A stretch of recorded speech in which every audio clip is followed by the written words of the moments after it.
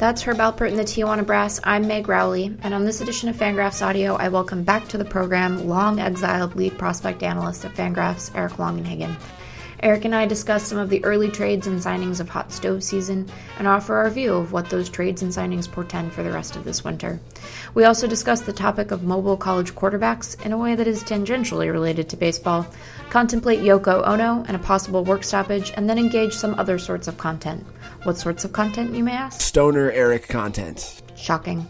All of that is coming up, but before you can listen to it, it is my obligation to tell you that Fangraphs memberships are now available at fangraphs.com. For the cost of one gas station wine cooler a month, you can support the wonderful work at Fangraphs, including Eric and fellow prospect analyst Kylie McDaniel's team lists, Jeff Sullivan and Craig Edwards' transaction analysis, and Dan Zimborski, who is rolling out his team-by-team 2019 ZiPS projections as we speak. You can support those things and many other very good things as well. You may also, for a slightly greater sum, purchase an ad-free membership and enjoy Fangraphs without banner ads. That bit of business being complete, I take you to my conversation with Eric Longenhagen, lead prospect analyst of Fangraphs, which begins right now.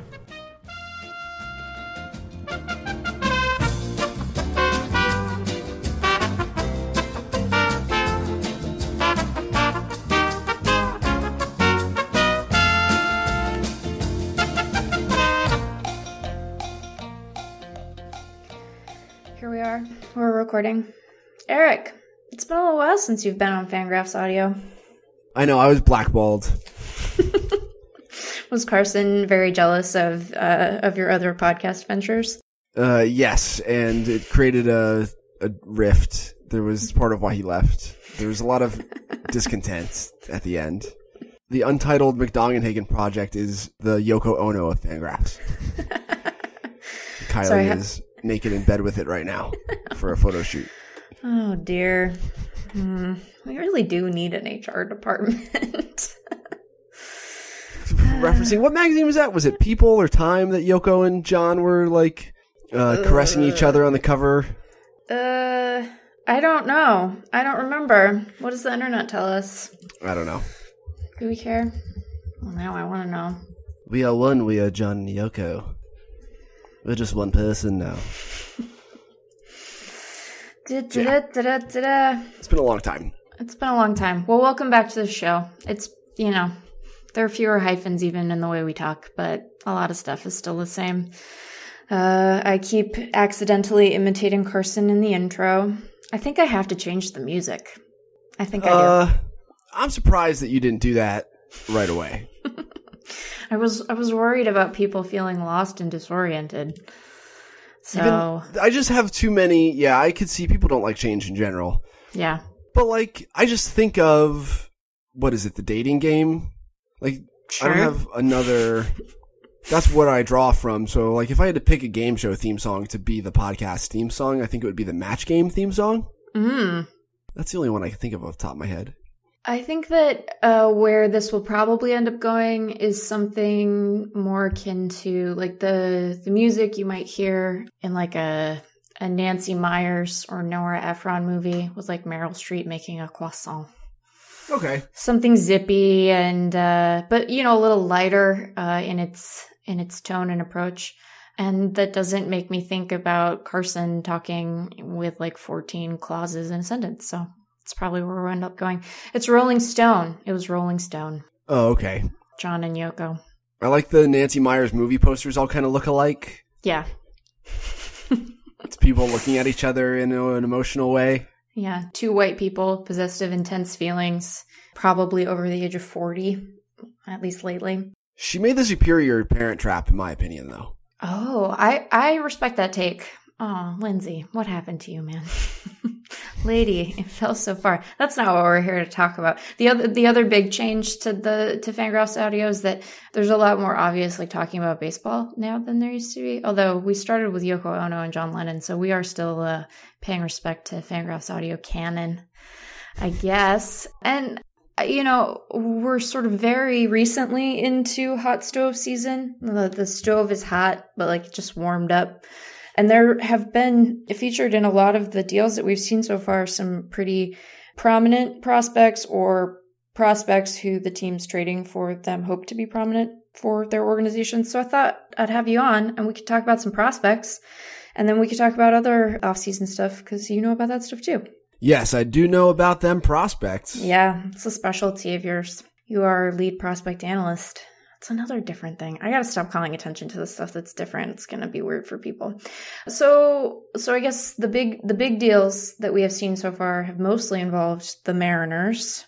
They of course had their large mega deal, if we want to call it that. I called it that several times. We'll call it a mega deal that sent Robinson Cano and Edwin Diaz to the Mets in exchange for, some older and expensive players. But I think, what they were concerned with was the prospect return, which included, how are we saying his name? Kelenic. Okay. Kelenic. Yeah. Kelenic. I really should get this right because in theory. Jared with 2 R's, Kelenic. Jared Kelenic, who is sort of the main headliner, along with Justin Dunn. And then they also got Gerson Bautista. And then did a second trade that didn't include, someone who is a prospect now. J.P. Crawford is no longer prospect eligible. He's in limbo, as we like to put it. Yeah. But went along with Carlos Santana to the Mariners, and the Mariners sent back Gene Segura and Juan Nicasio and James Pazos, who has a terrific mustache. It is. He looks very serious. So those have been, and then I guess the other one that included a headliner prospect, who you also wrote about, was this Yan Gomes deal. Right. And I'm looking at, you'll have to remind me of the return. Who was the exciting guy in that deal? Daniel Johnson. Daniel Johnson, there you go. Yeah, the speedy outfielder from New Mexico State, who I was lucky enough to see in college for a while and sort of have a long history with that player. But yeah, I think by my count, there have been about 25 prospects moved so far this offseason. And yeah, the best ones have all been acquired by Seattle. Yeah, I don't think calling the Cano deal a mega deal is so apt. I don't think people in the United States properly gauge Robinson Cano's, the Robbie Cano iconography in Latin America. He is the top of the heap for Latin American, the young Latino kids who come over here to start their careers in the AZL or the GCL. This is who they worship. This is Trout for them. This is Ken Griffey Jr. Yeah. So that's a huge, huge deal from even for non-baseball reasons. But yeah, Justin Dunn is probably going to be on our off-season 100. He probably belongs, if you want to look at it now, if you're listening to this, somewhere close to wherever Jonathan Duplantier with the Diamondbacks is. Their stuff is pretty similar. They both didn't pitch a whole lot in college for various reasons, and there might be some ceiling there. But we think Dunn is probably going to be an average big league starter with a chance to be above. And Kelenic was just, the 6th overall pick in the draft, was functionally a college prospect. He was 19-year-old high schoolers. He was old for high school and was just super advanced. And so in a first round that didn't have a whole lot of college bats outside of the first couple guys that were picked, Madrigal and Joey Bart and stuff, this was the polished high school bat that we figured someone would run to in the top 10 once all the other college hitters were off the board. And it's exactly what happened when the Mets took him at 6. And it seems to be the case, right? When the new GMs come in, that the prospects that were attached to the previous regime are very vulnerable to trade. I mean, Seattle went through it themselves, right? When Jack Z left, Alex Jackson and Luis Gohara were both out the door. And they're not tied to these guys. There's no emotional or reputational attachment to these players anymore. And so they're a lot easier to part with than I think they would be otherwise. Yeah, we've seen Jerry be, I'm going to do a swear, Dylan. Jerry doesn't give a about Jack's kids. And not just guys that he's moved recently. I mean, you can even see it in dudes who are a little further into their careers and were thought of as sort of established major leaguers like Taijuan Walker, or guys who were younger but still promising like Ketel Marte. I mean, he flipped Chris Taylor for nothing. So yeah, there's a cleaning house. And I think you're right that some of it is not only that they don't care because they didn't draft them, but if they turn into something, it's well, whatever. I didn't let any of my own guys go for no reason, right. Even though we all remember that they were Mariners prospects or Mets prospects or what have you. I guess because it feels like it was a month and a half ago, but it was really just right before Thanksgiving, I'd also be remiss if I didn't mention the Yankees deal that the Mariners did that brought back Justice Sheffield and Eric Swanson. And there was a third piece, Dom Thompson Williams, right? Yep. For PAX. So they've been very busy. And you wrote a little bit about this when you were assessing the Cano deal. I say the Cano deal, the prospect side of that is really the Edwin Diaz deal, right? Right, yeah. Which we can talk more about in a second. But this sort of rejiggers our understanding of where the Mariners sit in our farm system sort of assessments. Right, yeah. When Craig Edwards ran the numbers based on his asset value calculations and applied it to everyone's farm system, which is really like my favorite use of that stuff, because it is applicable. Like, we can talk about the issues with the dollar for war stuff and how it's nonlinear and all that stuff is true. Yeah. But across the entire league, that stuff all balances out and you do have equilibrium. And so, like, when we're looking at farm system values, I do think it's super useful. And yeah, they were at the very bottom of Craig's rankings when he first put them out based on our evaluations of the players at the end of the season.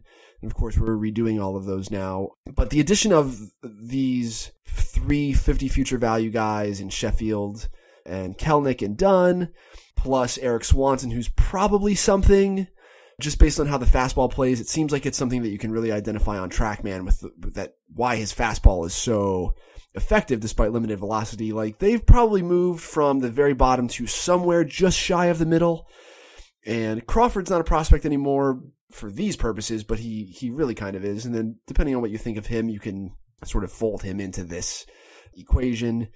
And then, yeah, I know that the org has talked about how good the farm system will be once all of this is done and where they'll sort of line up. And Buster Olney tweeted about them maybe being in the top 5.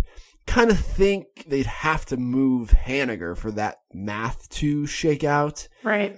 I was kind of surprised at how little they got back for Segura, even with all of the trim. Like, yes, I do believe Segura's market was probably limited to 3 teams, and 2 of those he used to play for in Milwaukee and perhaps Arizona, who has a need on the middle infield. And given what the industry thinks of D. Gordon, right, who Segura got into a fight with during the summer, I think the industry is kind of worried about Segura as a clubhouse entity because, like, D. Gordon is this shining ray of light that everyone loves. Yeah. So that might have impacted things as well.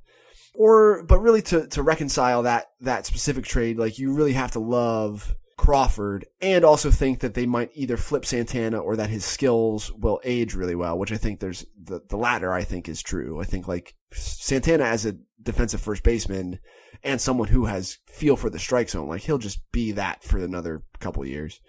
Yeah, I mean, it was interesting watching. I still have an eye kind of pointed toward Mariners Twitter a lot of the time, and it was interesting watching the discussion around Santana after this all went down, because I think, we aren't alone in feeling a little underwhelmed with the return for Segura, even understanding the limitations of his market. But, like, their options at first base are pretty bad. I mean, like, Ryan Healy is not a useful everyday player right now, and they seem to have very little confidence in Daniel Vogelbach for whatever reason that still is unclear to me. And, like, Santana had a bad first month, but he hit fine the rest of the time. And, like, if you're not trying to win, like, whatever marginal downside there is to his defense or a slow start or whatever, it doesn't really matter. He's a competent player. He'll be fine. He can DH. They won't have Cruz anymore.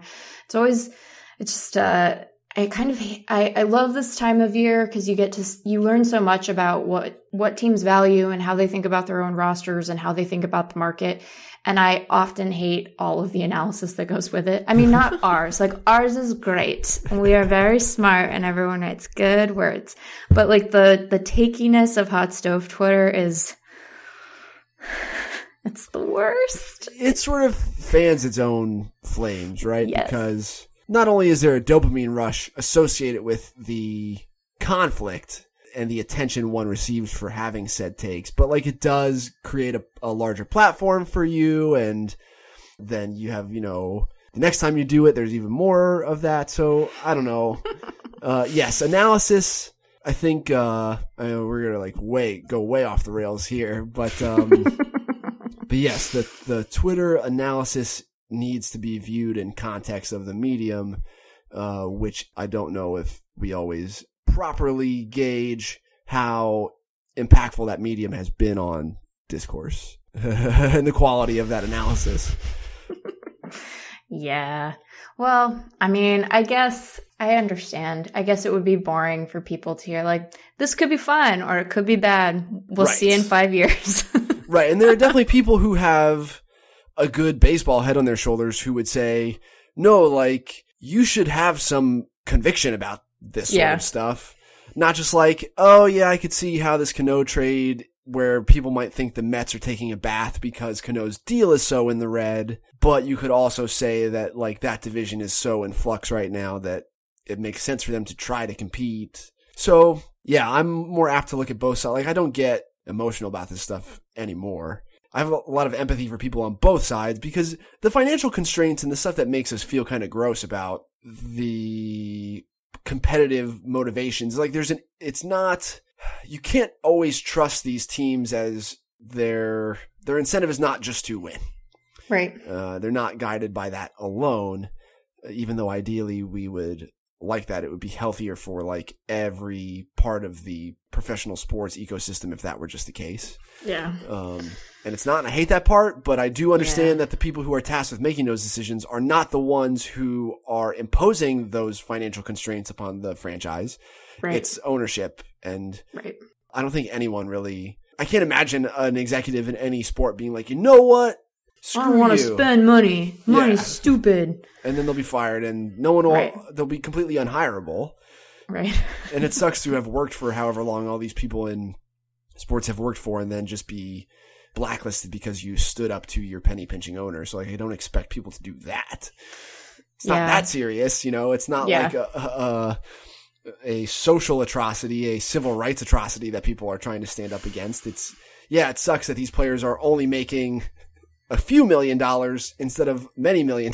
Like, in the minor league level, it's a totally different thing to talk about. But yeah, like whether or not Ronald Acuna's service time gets jobbed by a year is not I'm not going to fret over it, even though I do think it sucks because ultimately that guy's going to be like a multimillionaire anyway. And I don't fetishize money so much that I need him to be to be that several dozen times over as soon as possible. A many millionaire. Sorry, many everyone. Just being honest. I mean, I think that if we're assigning like an urgency to the hierarchy of issues, then you know it's minor league pay with a bullet, right? You can't arrive at a different conclusion than that because they're not even making a living wage most of the time unless they came in with significant bonus cushion. So it's. There is I think a much greater sense of moral urgency with respect to the situation that those guys find themselves in. Mm-hmm. I mean, they need to get paid at some point for it to equal out, right? For there to be some kind of equilibrium between ownership and labor. But I think you're right. It's like last offseason, people were very exercised on JD Martinez's behalf. And you're like, well, yeah, sure. But also he's fine. Yeah. So, but don't dare bring your nuance onto my internet, Meg. Dang it. I am going to be really interested to see just, with that sort of dynamic in mind, to see, I mean, one statement is just one statement. We're going to have to see what they end up spending money on. But I'm really curious to see how things go with the Phillies because I think that probably more publicly and more obviously than anyone else, any other ownership person we've seen recently, John Middleton is out here saying that they're going to spend stupid money. I'm like, oh, it's like Mike Yelich is alive again. Yeah. How you doing, Mike? What's going on? That situation's so interesting because, because David Montgomery's sort of departure from the public eye there has really changed the tone of the top of that franchise. And David Montgomery, the last time I saw David Montgomery in person, and I have seen him in person at Phillies minor league games, he was just in line in front of me buying a ticket. I was just in line waiting to because I would buy tickets at the Iron Pigs games because I know they're not going to let me in the scout section at a heavily attended AAA game. I'm just not going to be able to walk down there. So I got to buy a ticket. David Montgomery's just in front of me and no one knew who he was. He was just in line buying a ticket on his own. He didn't have anyone else with him. And so there was something about that sort of down home, old school scouty type thing that permeated through that entire organization. And so it has been a pretty intense shakeup there. And yeah, I do think they're going to try to spend a ton of money. And I think they've been active. I do think they've checked in on Madison Bumgarner.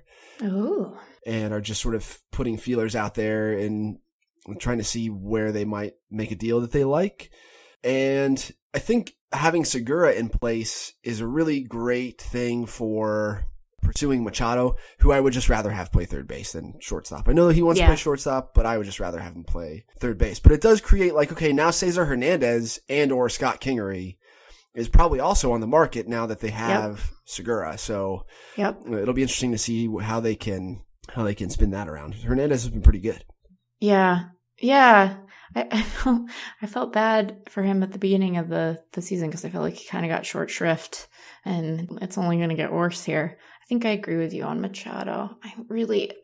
He is like the one person who I wish would talk. Maybe he will, who knows? But when he makes his free agency decision and it's been announced and they've taken the picture of him in his new little hat, I would love for him to talk at great length about what motivated the choice. And I don't think we'll hear it much, beyond the usual platitudes. But I keep hoping one of these guys is going to be like, yeah, they gave me the same amount of money as someone else, but they said I could stick it short. So here I am, right? Something right. Like that. I don't think we'll hear it, but I would love it if we did. Yeah. I'd like to hear him talk about a lot of different things that motivate him, And with a contract safely in hand so that he can be even more candid. Right. My neighbor's beagle is pissed at Machado. But yeah, I don't know. That's a complex situation too. And I'm not sure. I think both Harper and Machado are kind of waiting for the other domino to fall and kind of set a market. And Boris especially likes to kind of sit around and see how things shake out. But yeah, that'll be very interesting. Well, and given that Philly is likely to be super active in that market, I kind of had the sense that now that this deal is done, right, and they have Segura and they've offloaded Santana, which was a contract they were clearly keen to move on from, that maybe we're going to start to see an acceleration of the rest of the sort of position player guys because they'll have sorted this deal out and can move on to, backing up a Brinks truck for somebody if they want to. I think you and I have talked about this too, that if all things considered, I'd just rather have Nolan Arenado. So I suppose they could do the Scott Kingery plays out of position somewhere thing next year or as some sort of super utility player. But yeah, I kind of think that they're ready to dive in. And then they have all this they still have pieces to consolidate. Yeah. Like Odubel Herrera is enigmatic in a lot of different ways too. And his contract is totally reasonable and he's a good player, but he's super streaky and he's weird. He's just a weird cat, man. Like he really is. And I wonder what they'd want to do there. His batting stance is one of my favorite things. So he's many like an extreme open stance. Yeah. Well, and so it seems like I'm trying to think who else this would be true of because I have it as a general sense, but now I'm the body type is totally different, but it seems like a lot of guys who come out of that Rangers system have that sort of weirdly pronated foot thing in their stances. Yeah, Joey Gallo does that too, right? Yeah, totally right. Like totally different body type than Herrera, but like that weird, I'm like, are you able to stand that way? If you got shoved, would you kind of have to catch yourself? Because you're so weirdly positioned. Yeah, they're funny. Yeah, Rugi. I'm pretty sure Rugi's is like that too. What is that? Who is that in the Ranger system that is That's a good question. That is doing that to these guys? I mean, it works fine. They're all in the majors. It's not like it's holding them back, but it's a weirdly consistent thing. While we were getting ready to record, we had other free agent news. Well, this happened earlier today. What is today? Today's Thursday. Yes. All the days are blending together. You have time dilation so bad, like I can tell. Oh my God. It's an off-season tradition of mine. It's really a problem. It's really a problem, especially because my day schedule has shifted like an hour or two earlier. It happened very abruptly since Carson left. So I'm just, I have like 4 reminders on my phone to actually go to the airport on Saturday to go to Vegas because I'm worried I'm going to wake up and be like, it is not actually Friday. I need to be at the airport now. But that's not the point. So Evaldi signed, Carlos Carrasco signed an extension with Cleveland. Oh. The Cardinals acquired Paul Goldschmidt yesterday. Oh, is that a big deal? Did the best first baseman in baseball get traded? Should we care about that? Yeah, we should probably talk about that. Poor Diamondbacks fans. I mean, they're getting young players who are interesting. Although Right. I think kind of divisive in the way that the industry regards them. But man, it just super sucks to lose your guy. Yeah, it really does. It feels gross. I mean, you were here. You saw what it was Yeah. like here, and he was the man, and he has been the best first baseman in baseball like this decade. So Yeah. yeah, it's one of those situations where it's hard for I know a lot of Diamondbacks fans now. Yeah. For me to say, okay, like, look, I know that this sucks, and that the players that they got back are kind of meh, Yeah. but part of the situation is there's 1 year left in this guy's deal. Yeah. And then there's a huge option that can be picked up. So really, like, and it's probably worth it. So really, you could say 2 years. Carson Kelly's going to be the starting catcher, I would imagine, at some point next year. He has an option year left. But I think what this does for, like, this is obvious what this does for St. Louis is they got the best first baseman in baseball. Matt Carpenter is probably going to move to third base and be pretty bad over there, but not any worse than the guys that they were playing over there last year. Because, Right. like, Paul DeYoung and Jet Jerko and those guys, like, they're not good infield defenders anyway. No, they're not. But for the D-backs, I think this accelerates Jake Lamb's move to first base, which I think was going to happen at some point anyway, and I just think it'll be sooner now. Mm-hmm. Have we heard much about how he's doing? No, I don't know. That situation was no bueno. No. It's really Markel bad. Fultz-ish. Yeah, And, poor like, guy. The constant shoulder, whatever. But yeah, so I think that'll start to happen. And then Carson Kelly will be the starting catcher at some point. They still kind of, Luke Weaver, I don't know. I don't know if that guy's ever going to have a viable breaking ball, but he's really athletic, and I just think he's a fourth or fifth starter. Yeah. And then the pick that they got back means that this draft class is huge. Yeah. They have, I think, 8 of the top 93 picks in the draft now. Like, they have 10% of the first 75 picks in the draft or something like that. So, Feels potentially franchise altering. right, yeah. So this will be a huge draft for the Diamondbacks. And the group that they drafted last year, Alec Thomas, high school outfielder from Chicago area, Blaze Alexander, high school shortstop from Florida, Jake McCarthy, who's sort of an undercooked kind of raw college player from Virginia because he was hurt a lot. Like, that group combined with next year's group, it'll be interesting to see if it's a bunch of college guys or if they kind of diversify or if they lean hard on high school guys, because you'll be able to see the entire layer of the D-backs farm system will just be chock full of guys who are either 2 to 3 years away if they take a more conservative college route, or 4 to 5 years away if it's a bunch of high school guys.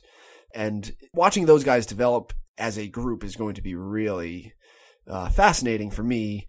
But yeah, it seems like what the Mariners did with Paxton was, I guess they got a bunch of pieces back, but like with Segura, certainly we got one guy back we think is good. And then with this deal, we got a bunch of guys back we think is okay, and you've kind of diversified. And it's just interesting to see the way teams approach stuff like this in drastically different ways. Yeah. Man, may we all have the job security of Yadier Molina. Yeah. Yeah, that's the other thing, too, about Carson Kelly is, like, he can really play defense, but I don't think there's going to be a whole lot of offensive impact there. Yeah. And Andrew Kisner, who, is also in that system, I just prefer to Carson Kelly at this point, even though he's not nearly the defensive player Kelly is, just because I think he might actually do something with the bat. And I think the Cardinals probably felt that way too. Yeah, it would appear so. Would appear that way. And then good on the Cardinals for flipping Andy Young in this deal too. Like, I like Andy Young a little bit. I ranked him pretty aggressively on the Cardinals list. But 2 years ago, this guy was a 37th rounder. The draft is 40 rounds. He was a 37th round, $3,000 bonus out of Indiana State. And now he was the piece in a trade for the best first baseman. So, like, good on the Cardinals amateur staff for doing that. Yeah, no kidding. I always wonder, I think the Cardinals are definitely a team that would be on this list. You know, there are teams that I think we have a perception of being especially astute in their drafting in late rounds. And I always wonder if it's because they're actually a lot better at it or because they drafted Albert Pujols one time. And so we just imagine them to be sort of a cut above in their assessment capability there. I mean, like, clearly they're continuing to do some things right, but I always wonder how that has shaped our perception of them and possibly other teams. That's a thing that I've asked people in baseball about, is like, why have the Cardinals been so good at this specific thing? Like finding random generic college player X and turning him into something, even if it's just like a bench guy. And while I do think that I think they were early adopters of a hybrid methodology that included more performance analytics. I think they leaned heavy on college performers. Those are the types of guys who typically outpace our scouting expectations. Sure. And then supplemented that with some of the TrackMan stuff before a lot of other teams did. And that was helpful. But also someone in baseball told me this, that you'll never believe this. As a means of saving money, Jeff Luhnow, while he was in St. Louis, was like, hey, let's just not sign minor league free agents. Like, let's do very little of the minor league free agent stuff. We'll have a bunch of these senior signed college players that are totally fine at high A and double A. Like, they'll be roster filler at high A and double A, and a couple of them will end up working out and be controllable, useful big leaguers for like next to nothing. And instead of signing $200,000 minor league free agents, we'll do that. And so artificially there was a path cleared for those types of guys. Right. To like run up to double A very quickly and then either sink or swim. And the ones that swim are the guys that you know about. Right. And the ones that don't, you've forgotten about already. Right. And you can start to see it in the Houston system too. Like Google Josh Rojas and Randy Cesar and stuff. It's like those guys were senior signs who quickly got to double A, and now everyone's like, wow, this guy's in double A in his first full pro season. Should we know about this guy? And the answer for most of those is no, probably not. Nah, probably not. But some of them will make me look bad for not knowing who they are or ranking them. So I have to be like, hey, have you seen Randy Cesar and Josh Rojas? Josh Rojas has a nice face. Like, he has a kind face. I'm very disappointed that when I Googled them, they did not appear on a cover of Rolling Stone together, locked in an intimate embrace. Would have been a nice callback. I can't believe Josh Luhnow is cheap. That's so surprising. I'm a little nervous about... He's a consultant. Consultant's gonna consultant. Yep. Oh, man. I'm a little nervous about... I won't flatter myself and think that too many people in baseball actually listen to this podcast, but the last 2 times I've recorded, I have been mindful of the fact that I will probably meet some people I have not met in Vegas, and I don't necessarily want the last thing that I said about them in public to be, and he's real cheap. There's just some, where it's just like, you don't need to like me. Well, no, I mean, people don't need to like me. It doesn't really make any difference. And, Josh Luhnow strikes me as the kind of guy who would be like, yeah, a little bit. Maybe not take that as an insult after all. So yeah, there are traits that make good GMs, and I think that guy is one of them, but it's not always stuff that's like super nice to be part of, like, I don't know, like just watch The Wolf of Wall Street. Just do that. Yeah. It's just you're very successful, but there are these problems. I mean, the last time I was in Vegas, it was for a conference I organized for Goldman. And I can tell you that, yes, that is a true fact. That is a true perspective that some folks have. They're keen to misbehave. That was so funny. It's like, there were definitely people that when that movie came out, and there are other examples of this. It's like when Michael Scott sees The Devil Wears Prada and mistakenly thinks that Meryl Streep's character is like the protagonist hero of the thing. It's like, no, you didn't come away from this movie with the right idea. Right. You did not properly identify the villain of this piece. It's like my suspicion that part of our current political moment is people watching Indiana Jones and like being confused about who the bad guys were in those movies.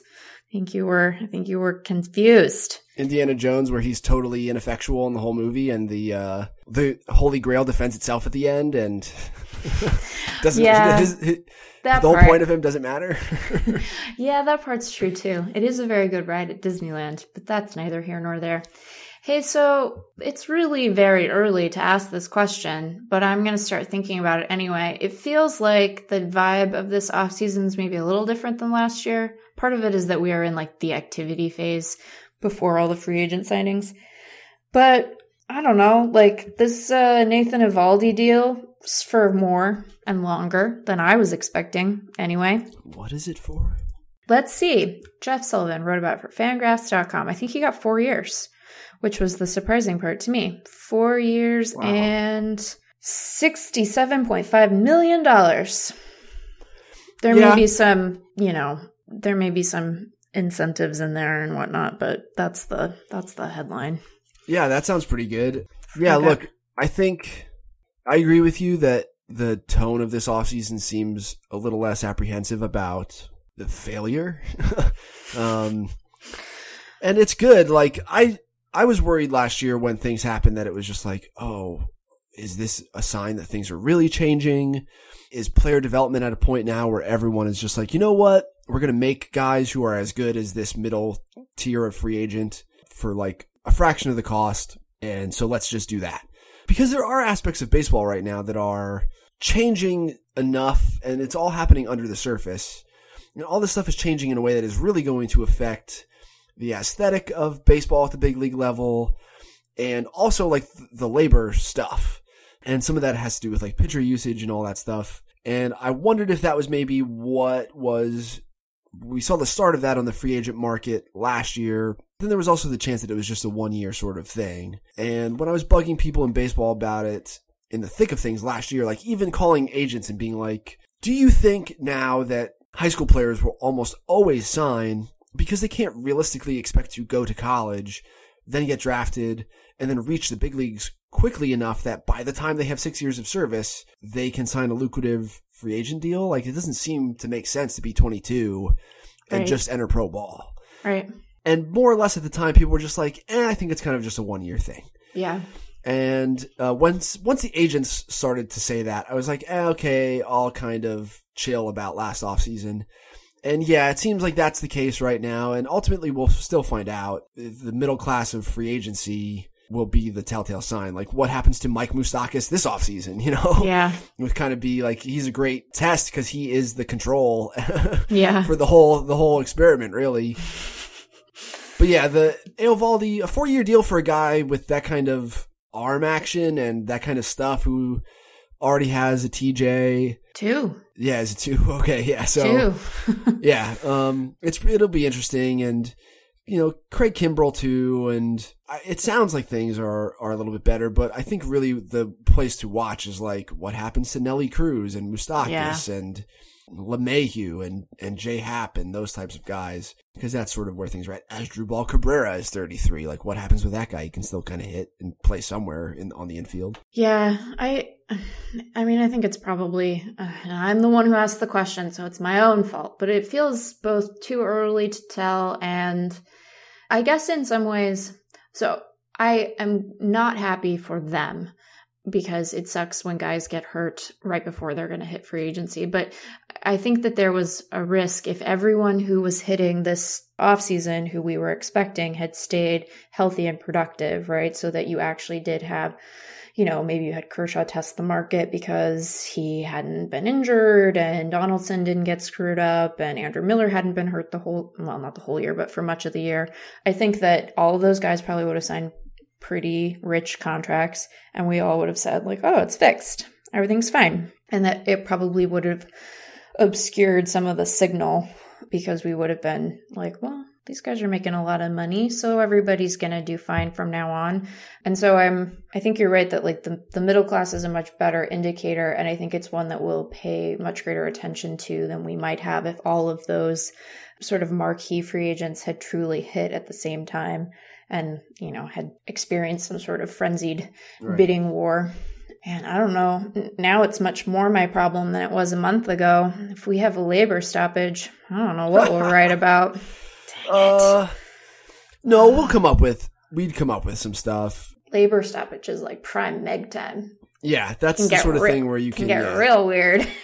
Start going nuts with all sorts of weirdness, and definitely have like the non-baseball player baseball draft that I kind of would like to do at some point with the staff and just be like, all right, you're not allowed to take a baseball player, field a baseball team. That's a great idea. Yeah, just all the goofy content, like the Stoner Eric content.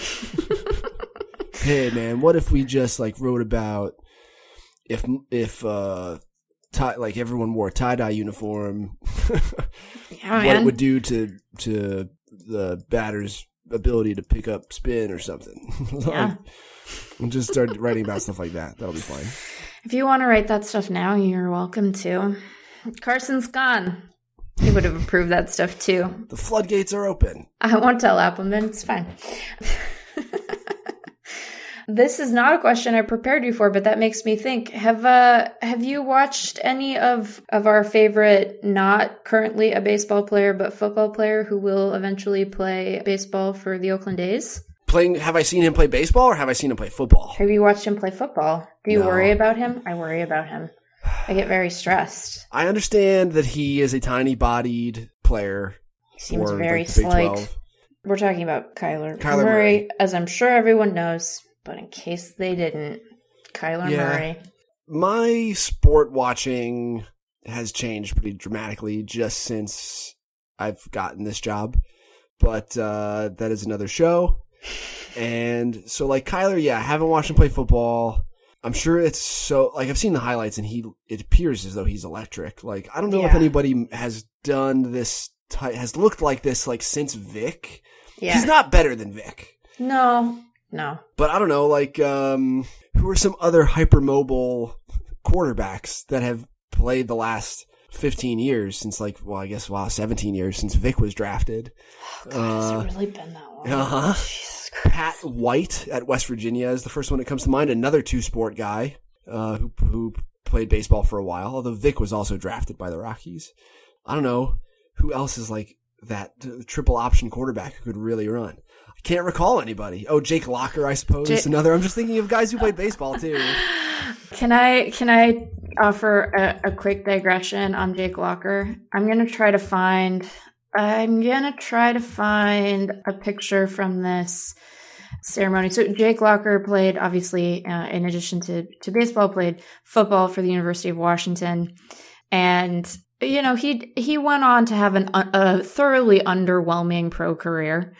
And then walked away from football, I think at a fairly young age for someone who he'd had injuries and whatnot, but like he's only 30 years old now. So he could, in theory, maybe still be having a productive pro career. And he's from Ferndale, Washington, which is, it's a city that's kind of way up by the Canadian border. Like the county it's in is up by the Canadian border. And it's,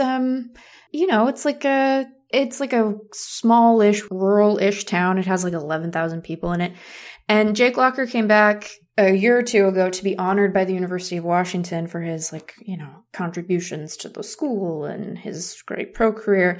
And he walks onto the field with his lovely family, and he was in like head-to-toe like hunting camo. Like he was just... He just looked like, he had walked into the stadium from his car, having immediately come from the woods outside of Ferndale. And, this was like a celebration. Many people would wear a suit, but not Jake Locker. He was just going to be true to himself and be like the most accomplished person from the city of Ferndale. I think he and his family still live there now. So that's my Jake Locker story. I was like, Jake, you could have put on you don't have to wear a tie, but you could put on like a sport coat or a suit jacket. I'm trying to find pictures of this, and it's not yielding anything on the Google, but I also think that people should just be themselves. They should be true to their own selves. Sure. Camo as formal attire has, I think, become pretty common. Has it? Has it? Yeah, God, I think in certain parts of, I don't know, like I've been in the middle of Pennsylvania where like... I guess that's true.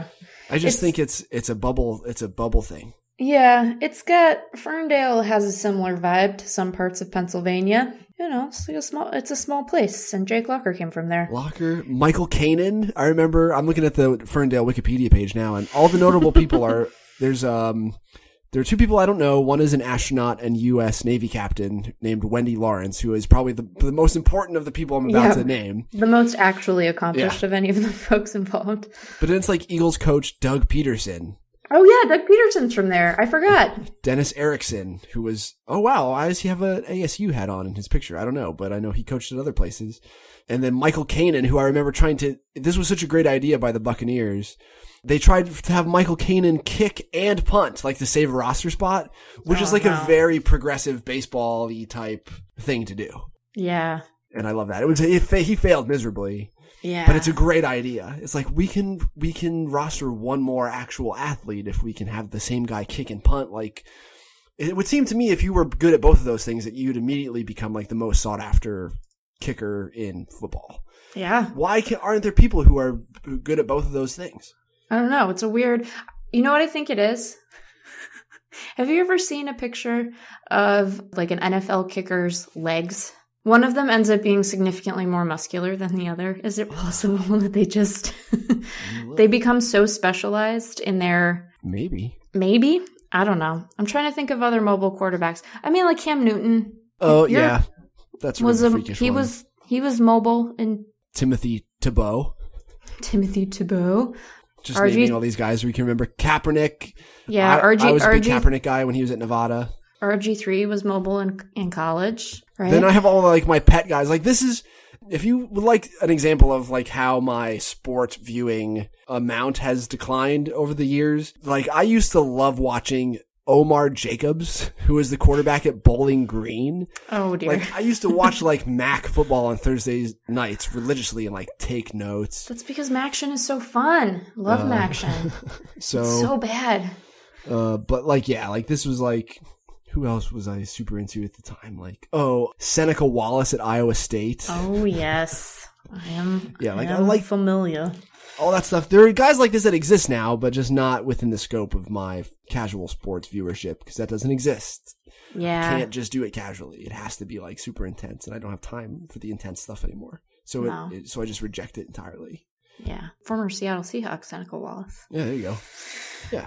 I don't think he's not playing football anymore. He's 38. Wow, Seneca, look at you. You're much older than I thought you were. Madden 05 backup quarterback, Seneca Wallace. Just take Seneca, and if your starter, who was always Vic, got hurt. Yeah. Then you had a facsimile of Vic as your backup. Mm-hmm. And Seneca Wallace in video game football. These are the things that I have retained from my youth. I can't remember anything about geography, especially. Like on Jeopardy, all those Netflix Jeopardies. You get that stuff wrong. Jill and I have been binging. I will admit, and this is going to make me sound like just the worst West Coast person, I do get some of the states in the middle mixed up on occasion. They're just squares. I know. So if you're a visual learner, like you're not going to remember... Oh, that's such a generous explanation for why I routinely forget geography for the country I live in. So we're going to go with that because that's kind. Yeah. It's amazing how much you forget. And then how much you forget from college, which you spent so much money on. You're like, wow. Mm-hmm. Mm-hmm. I mean, still time very well spent. My calculus teacher in college had a stutter. So we got through like half of the curriculum. And yeah, I don't remember any of that. It would be super useful to know that stuff now. Yeah. But nope. Yeah. Oh no. Wow. A college professor with a stutter. It's like a New Yorker story. What other baseball stuff did I want to ask you about? Oh, I remember. I remember now. How do you feel about banning the shift, Eric? I think it's dumb. Yeah. I think, yeah, as far as this shift specifically is concerned, I was at Baseball Info Solutions when the shift became a thing. And it was kind of funny to be there at that time because the batted ball data that BIS was supplying, this was like pre-StatCast, pre-TrackMan was everywhere sort of thing. That deal that, hey, this is StatCast and all of these are going to be in, this is going to be in every stadium in 2 years, but for now it's just in a couple and we're just testing it. Like that happened when I was at BIS. And so the shifting started based on the ball and play data that Baseball Info Solutions was providing to teams because they had interns sitting there plotting the location of every ball in play. And there was a lot of hand-wringing at the time on the internet about the accuracy of it, but really it was pretty close because like 2 or 3 of us would cross-check every ball in play. Jeez. Yeah. We had it down to a science, but at least in a way that was efficient. But so then what started happening was all this batted ball data was to help us measure defensive ability in a statistical way. But really what teams started using it for was to position their defensive infielders, which in turn cannibalized all of our defensive metrics at BIS. Right. And that was like the year when Brett Laurie was like, oh God, and he was lapping the field in DRS because the Blue Jays did a weird thing and put him in shallow right field from third base instead of having the second baseman out there. And so it was breaking the equation every time they put him out there and he like fielded a ball. Yeah, the algorithm would think like, oh, the third baseman fielded a ball in this vector? That's incredible. He's like the most amazing. And so our solution at the time was like, just don't count any of these shifts, which is also wrong. Yeah. But yeah, so I have a unique relationship with the shift. Also, it disproportionately affects a certain subsection of teams. And at the time, it was all the teams in the AL East because it was like, oh, well, David Ortiz is in the AL East. Right. And all of those types of hitters just were concentrated in a single division and made it look like, oh, the Tampa Bay Rays are the most progressive shifting team in baseball by a huge, huge margin. And it's no, just because they played David the Ortiz. Yankees who had Teixeira and the Red Sox who had Ortiz and and like Jose Bautista was pulling everything too. So as far as like, well, I understand that people are getting frustrated with baseball's aesthetic and that it looks different now than when we were kids and fell in love with baseball, or it looks different than when for those of us who have been around long enough, when we started making our way analyzing baseball and like started to make a living doing this. No, you just have to change, folks. Like you just have to adjust and be accommodating and open-minded and try to change. Like you probably apply this thinking to the rest of your life, as things grow and change. Like you have to adapt and you just have to do that too now, everyone. Like if you don't like baseball as much anymore, like I'm really sorry, but it's more likely that trying to quote unquote fix this will do more harm than good. Yeah. And if you can think of like 6 things off the top of your head that baseball can do right now to make the game more appealing from like a visual entertainment value sense, then you have more hubris than I do. And just realize that unintended consequences are a real thing. Yeah. And that moving the pitcher's mound back or lowering it or raising it or whatever will have, even like the robot umpire thing, it's a terrible idea. Yeah, people don't. I mean, that's what I've come back to over and over. I mean, I guess part of it too is like, what version of baseball are you then prioritizing? It's like, yes, you have more balls in play, although it's not so many more balls in play per game that I think that's part of what happens with these conversations is that there is an overall change that is quite noticeable, but on any given night, the stuff you're going to see is going to look pretty the same. And I think a lot of people would tell you like, okay, so we're going to incentivize more singles hitting. Is that, you know what I mean? Because like that's what's getting gobbled up by the shift. It's often, it's going to be a single most of that time. Like, yeah, and I guess for a lot of these guys, moving your defensive players around is why, like, Asdrubal Cabrera still has a job, right? And why the Cardinals think, yes, sure, Paul DeJong can play shortstop, Marcus Semien and Daniel Robertson play shortstop, and so I understand that. Like, I'd much rather Ray Ordonez at shortstop, sure, but it's not up to me. And right. This is just bigger than my tastes, Yeah, well, and that's, if only we could in this moment be like, hey, what if we all had different tastes and it was fine? I think it's weird that a league that like could not anticipate that teams would, if given instant replay, would look for outs, in between a guy's foot and the bag. If he comes off the bag for a hot second, feel that they are like they have sufficient foresight to anticipate all of the consequences of banning the shift and writing, the specificity but flexibility that's required in writing that rule. Right. I just don't have confidence that that's true, which is, I think, the most compelling. There are a lot of arguments against the RoboZone that I find good, but that I think is the one that I find the most compelling. It's like, we couldn't anticipate this out. We couldn't anticipate them looking for this out. You're going to tell me you know exactly how this is going to change the balance between pitchers and hitters if we have a robotic zone? There's no way. Think about every catching prospect or anyone that's on a big league roster that is only there because they can frame. Oh, receive. Yeah. They become irrelevant anymore. Oh, yeah. You just need someone to stand back there and just get hit by the ball. If they can mash, like, that's totally fine. Yeah. And so, yeah, I agree with you. I think most of the time that this stuff just takes care of itself over time. Yeah. And that reacting to small periods of time that appear to be very dramatic. Like, remember when Phil Humber threw a perfect game and everyone was like, where's all the offense? Yeah. I mean, in fairness, that was kind of weird. It was weird, but like the response to that was, hey, let's quietly change the baseball. Right. And they did a really good job knowing exactly how much effect that would have. Right. See? So, like, some of it is just I just don't trust MLB to make proper changes because I don't think I would trust anyone to do it. And some of it is just like, I get that you don't always like the way baseball looks anymore. I totally agree with you. I don't always either. But it's not, your immediate needs and senses are not the absolute center of the universe. Yeah. And there are plenty of people who didn't like baseball who are now like, wait a second, this guy throws 102? It's amazing. That's incredible. Like, yeah. He's blowing people away. This guy hits a ball 500 feet and he hits the ball in the air more than 50% of the time. Like, cool. Yeah. So there will be all sorts of people who are into baseball for whom it is new. Probably more than there will be people who are like, yeah, I don't like when the shortstop is heavy. We used to like to watch, Pee Wee Reese was about 130 pounds, soaking wet, and he was incredible. And probably exactly as tall as I am.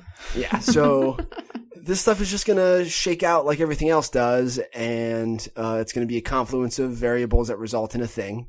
Yep. And I don't want to be the godlike figure sliding up and down the impact of those variables.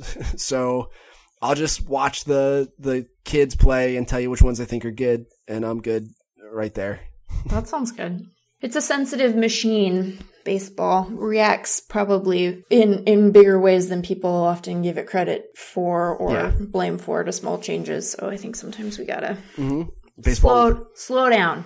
It likes when you notice its new haircut. It does. And who doesn't like that? It's a nice thing. It's a nice thing to pay attention. Yeah. Well, we're coming up on an hour. Do you have any Vegas hot takes that you want to share before winter meetings? This will probably not shock anyone who has listened to me in this space, but like, I'm not a huge Vegas guy. It is America the ride. To some extent. And also, like, all you have to do is be like, hey, this casino looks really nice. I wonder how it got that way. Probably from all the money they take from people. Do you want to play games now? Like, no. So that part of it has never appealed to me. I was taught to gamble very young. My grandfather and I played cards, pinochle, rummy, poker, blackjack, all that stuff from, like, I was in elementary school and was pouring his beer properly and playing cards. And so, like, I went through a poker phase too, like around the same time everybody else did. Yep. And, was into sports enough that I made money placing little bets in high school, like little, like, if, $5 here, $5 there, whatever. And then I got to college, and my freshman year, I was in our dorm area, which had like I shared a common room with a bunch of dudes.